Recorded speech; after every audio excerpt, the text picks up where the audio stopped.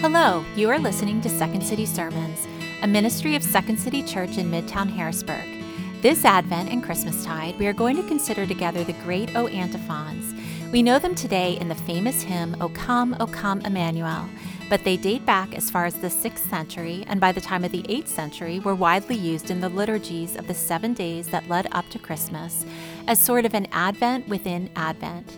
Each verse highlights for us part of what we long for in the first and second coming of Jesus, and therefore part of what we are given in the gift of Jesus. It's our hope that these sermons will both help you prepare for and to celebrate the gift of Jesus. We'd love to meet you, and we hope you'll consider coming and joining with us each Sunday morning at 10 a.m. in the heart of Midtown Harrisburg. You can find us online at secondcitychurch.org and on Facebook, Instagram, and YouTube. We hope you enjoy this sermon. God bless. Lord, we thank you again for this time of Advent where we wait for the joy of celebrating you, but we look back with the assurance that you've come among us. Jesus, the one who is God with us, Emmanuel. Lord, we pray that in this time, again, you would direct our hearts to you, that you would show us to be the one for whom our souls long. Lord, now may the words of my mouth and the meditations and the thoughts and the desires, the longings of our hearts be pleasing to you, O Lord, our rock and our Redeemer. Amen. All right, so today is the first Sunday in Advent, and we're going to start a new series that's going to take us really all the way through Christmastide. What we're going to do together is we're going to consider what is called the great Antiphons. You probably don't know what that is necessarily. Maybe some of you do. But you do know it, actually, that poem through the great hymn, O Come, Emmanuel. It's probably the most famous Advent hymn that the church globally sings, that expresses for us our longing for God with us, right? Emmanuel, God coming with us. But the text of that hymn actually dates back as far as the 6th century. And what we know is that starting in about the 8th century, the church would generally say the different stanzas of this poem along with the evening prayer in the 7 days that led up to Christmas Day. So starting on the 17th and through the 24th, you would recite one of these stanzas along with the Magnificat, the Song of Mary, as you prepared to celebrate the coming of Jesus. It's sort of an Advent within Advent in a way. But what each one of these stanzas does is that it speaks to who Christ is and what we long for in his first coming and his second coming. What we celebrate when we say God came among us. It highlights for us for who Jesus is. And I think this is going to be helpful both in this Advent time and this Christmastide, because sometimes I actually do think that even though maybe you're somebody who comes to church every week and you've at least been to Christmas services regularly throughout your life, Jesus can be lost on us. Here's what happens, right? The manger and the shepherds and the angels and the wise men and Mary and Joseph, they become overly familiar in a way. Old hat. That we fail to actually see often what's right there before us, God with us. Because it's so familiar, sometimes it's hard to actually celebrate what's really, really there. Let me give you an example of what I mean. So this week we were back in Washington State celebrating Thanksgiving with my family. It was the first time we'd celebrated a holiday at my parents' house since we've moved here. Which means that when I woke up at 5:30 here in Harrisburg, it was 2:30 according to my body. So if my words just don't really make sense this morning, that's partly why, okay? I'm a little delirious with sleep. But so we were out in Washington State for Thanksgiving, and we got there late Monday. We got there actually 11 o'clock Pacific time, 2 a.m. Eastern time on Monday night. And then Tuesday, we hung out with my brother and his wife and my sister and her husband and all our nieces and nephews. And that evening, we went to my niece's Thanksgiving recital for her school. She goes to a school called Springfield. And her school meets in the church that I consider my home church that I grew up in my own high school. It meets there at that church. And so here's what happened. I walk in, and there's a large narthex space, sort of like our social hall where people gather before things and make their way into the sanctuary. And I'm in that big narthex, and hey, Peter Rowan. I go over, hey, it's good to talk to you. And I talk to this person for a little while, and then this person's dad comes over. I remember his name. And then another person comes over, hey, Peter. I'm like, okay. And Melissa's standing next to me for a little while, and then we eventually make our way into the sanctuary to see this beautiful performance of different poems and songs and stuff like that from my niece and her school. And Melissa leans over to me and says, totally understandably, babe, I'd really like it if you could introduce me to the people that you're talking to, which is like such a normal thing. All you married people are like, yep, I've been told that. And I say, babe, I would, but I don't remember most people's names. I am both exhausted, and it's been a while since we've worshiped here and been here.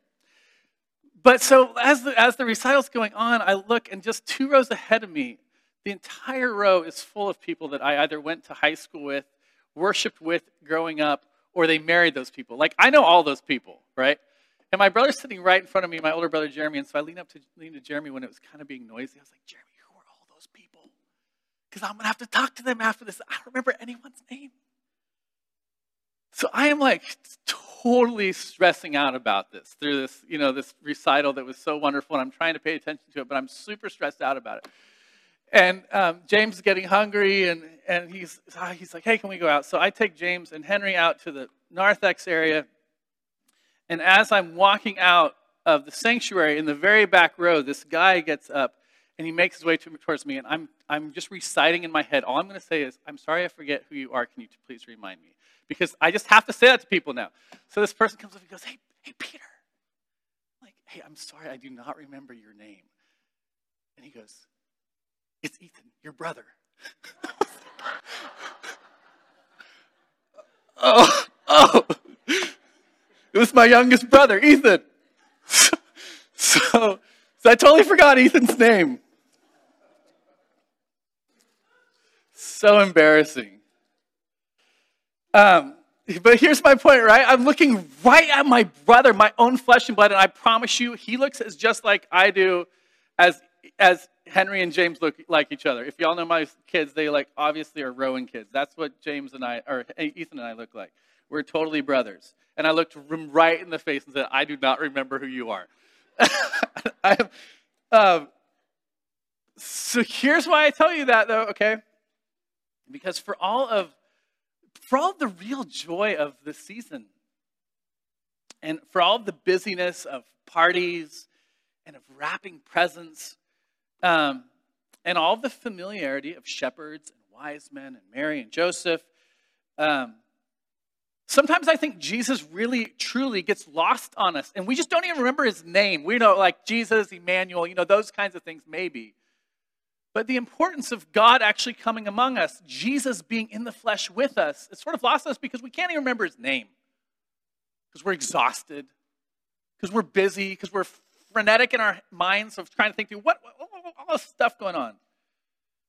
And so this poem, this great antiphon, which, by the way, antiphon largely meant a recited short song, okay? So oftentimes in antiphonal prayers, like what we will do today, actually, using the antiphons, you all will say, come, Lord Jesus. That would be the antiphonal response, responding. Or even something like the Gloria Patri could be an antiphonal song that's said regularly. It's sort of like a chorus in a modern worship song, okay? But the antiphonal hymns remind us that Jesus is the wisdom from on high, and he's the key of David, and he's the desire of nations, and he's the Lord of might, and the root of Jesse, and that he's God with us. He's Emmanuel. So what I'm suggesting to you is that in this season, what we're going to do is we're going to say, Lord, teach us your names again. Teach us who you are, that we might see you for who you are. And this morning, we're just going to consider rather quickly the idea of wisdom. Wisdom from on high. We sing, O come, Emmanuel, but in the ancient poem, the first stanza goes like this. Wisdom of the Most High, ordering all things with strength and gentleness. Come and teach us the way of truth. That's what it says. This is how the hymn goes. O come, O wisdom from on high, who ordered all things mightily. To us the path of knowledge show, and cause us in your ways to go. So wisdom, it's part of who Christ is. Let me tell you another story of being back in Washington State. I remember this very, very vividly. I was taking the ferry from Vashon Island, where I grew up, over to Point Defiance, which is where the ferry terminal is in Tacoma, Washington. And I was waiting for it to arrive, and a couple came up to me, and I grew up with the wife. I didn't really know the husband very well, but I had just begun seminary in St. Louis, Missouri at Covenant Seminary. And it was the summer after I had begun, and I was on the ferry, and the wife came up to me, and she said, "Peter, how has seminary begun?" And I began to tell her how it had begun, and I remember her husband, I won't mention his name in a sermon in case he ever watches it, he says, "Why would you go to cemetery?" Which is a really bad joke. Y'all, I mean, it's a pretty bad joke. But I've heard it a lot of times. Now, here's what he's getting at. Sometimes seminary actually does hurt people's faith. That's actually a true thing for various reasons. But one of the things it often actually does is it makes young bucks think, you know what, if I just read a lot of books, then I'll be wise. And people should listen to me because I've read books. Did you hear that I've read books? But what we all know is that that's not exactly the case.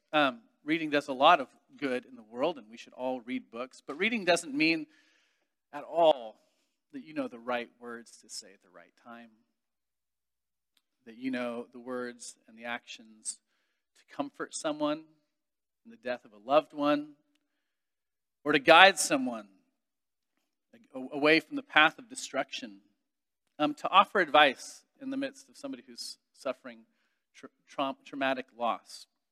It doesn't mean, reading great books does not mean that you know how to navigate the difficulties of marriage, your own or someone else's.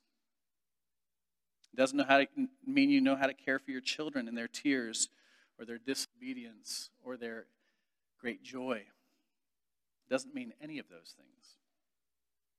But I guarantee that all of us long to do that. All of us long for wisdom.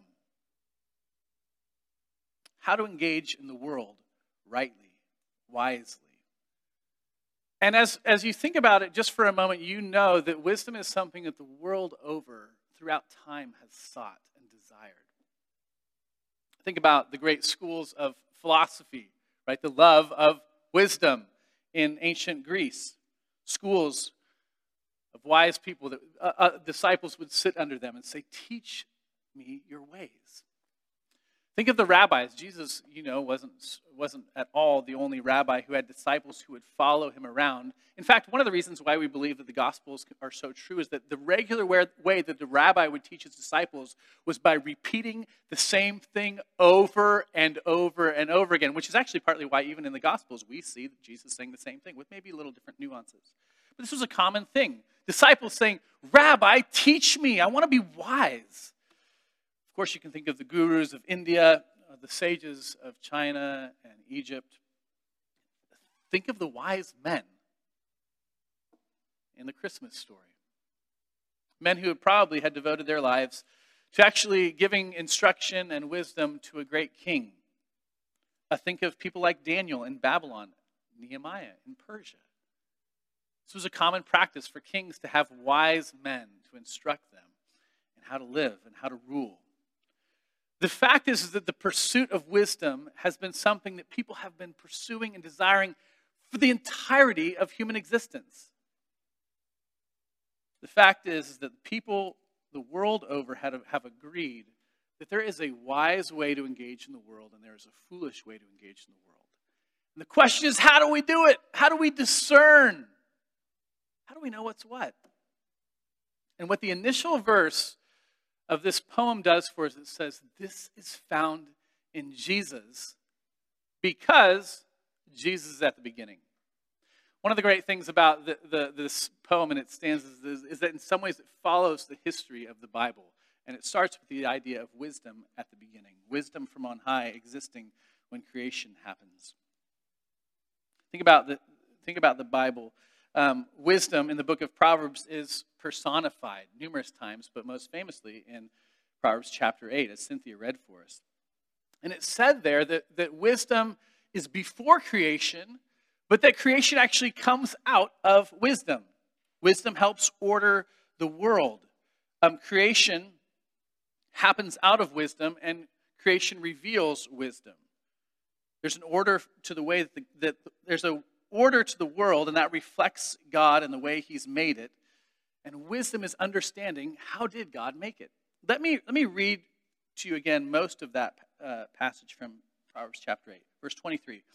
Ages ago I was set up, speaking of wisdom, at the first, before the beginning of the earth.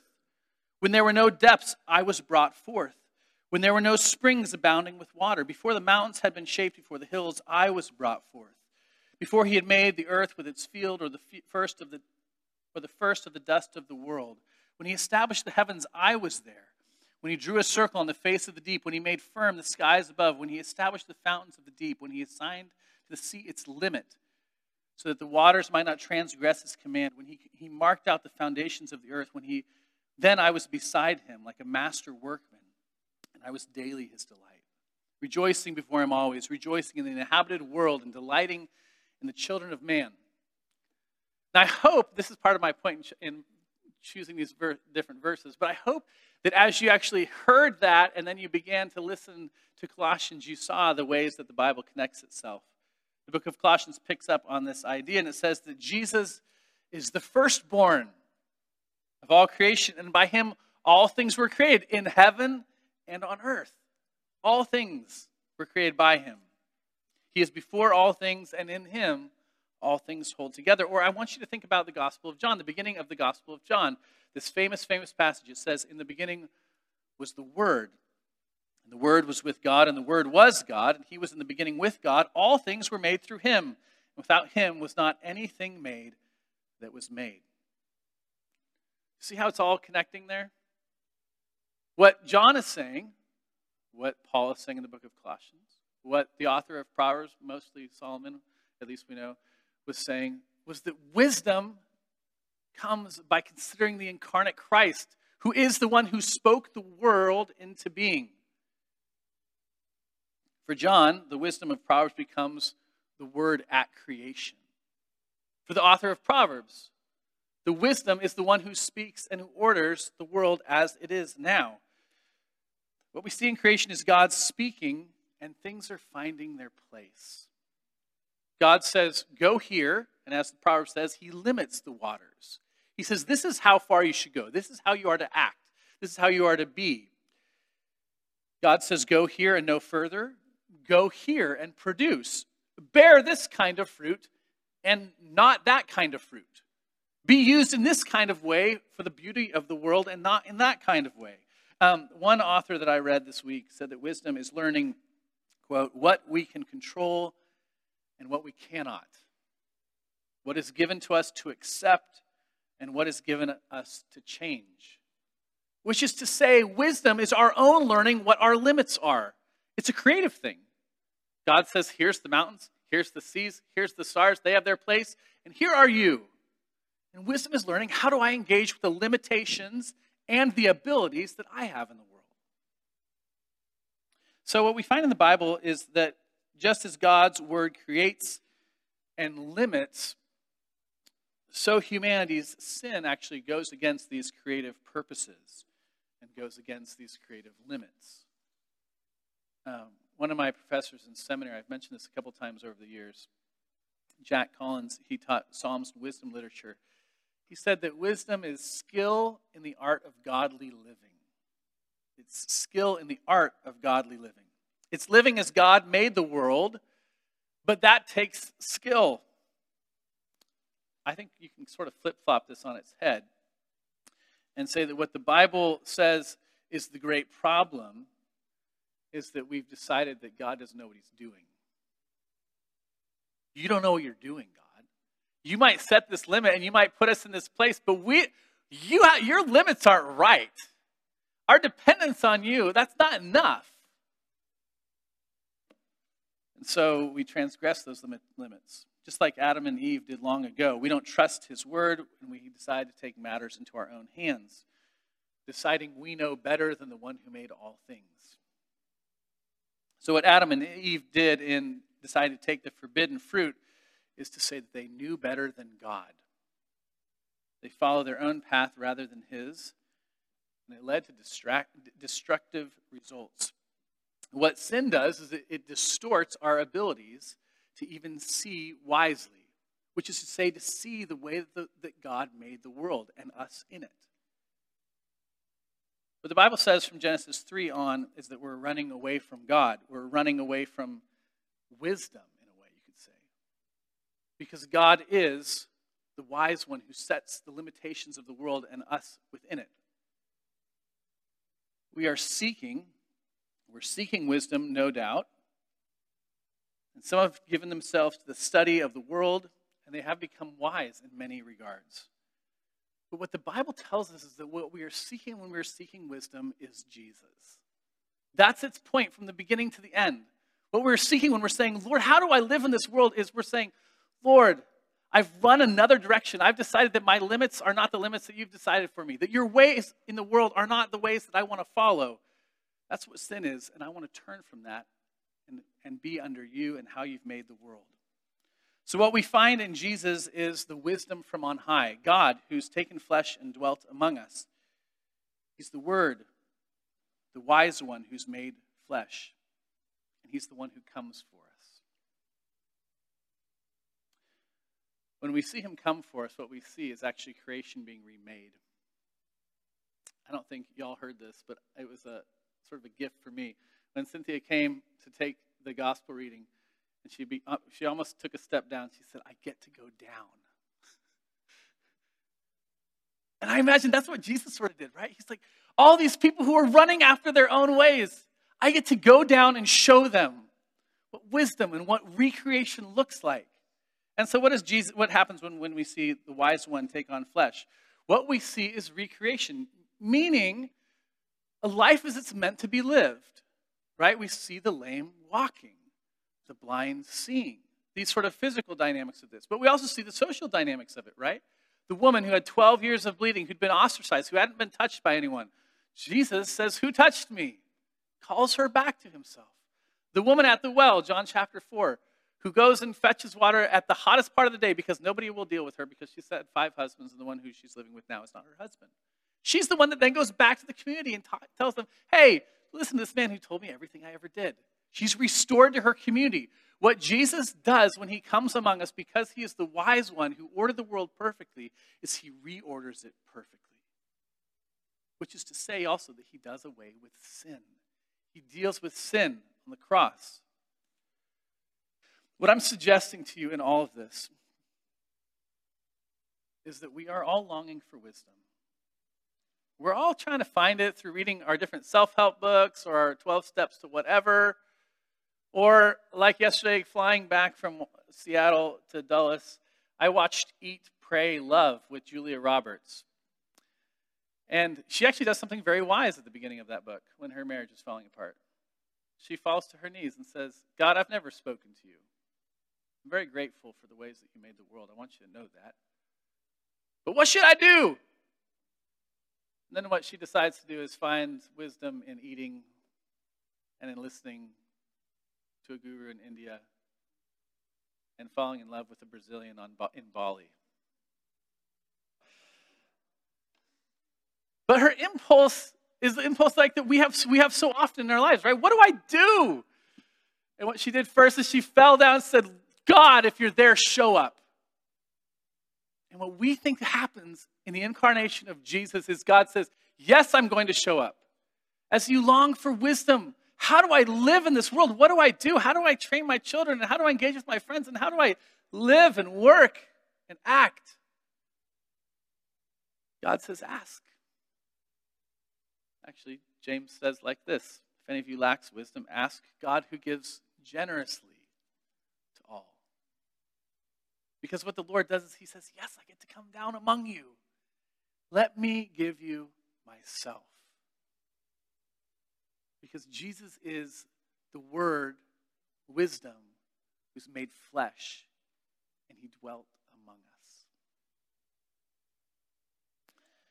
us. Let me just end by circling it back to Tuesday night. So my brother Ethan did give me a hard time, not as hard of a time as he probably should have, because that was so ridiculous. I looked my brother right in the face, who looks similar to me. He's even starting to recede. Sorry, Ethan. And I said, "Who are you?" But you know what he did? He didn't just go, "What are you doing?" He just gave me a big hug. I can't believe you forgot me, and gave me a big hug. And I want you to sort of think of Jesus like that as we look at these different ways, or these different stanzas, as they teach us a little bit more about who Jesus is. What Jesus does in the incarnation, actually, God coming in the flesh as humankind has been running away from him, folly after folly, sin after sin. Jesus comes and he goes, come on. You've forgotten who I am. Let me give you a big hug. Because I get to come down among you, teach you the way of righteousness and peace and knowledge and wisdom. That is how our Lord comes to us. That's what we long for. Let me pray for us. Lord, wisdom from on high. God, whether it's the stanza from long ago that says, "Teach us your truth," or as we sing it, "Teach us your ways and your knowledge."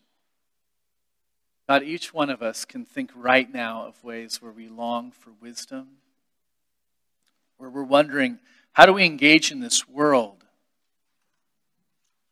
How do we love our neighbors who disagree with us? How do we care for our children? How do we engage at work? How do we participate in recreation? Jesus, we long for you to come among us in wisdom as the Word who's made flesh and who dwells with us. Jesus, be for us now the wisdom from on high, guiding us in the way of knowledge and of truth, we pray. In your precious name, amen. Amen.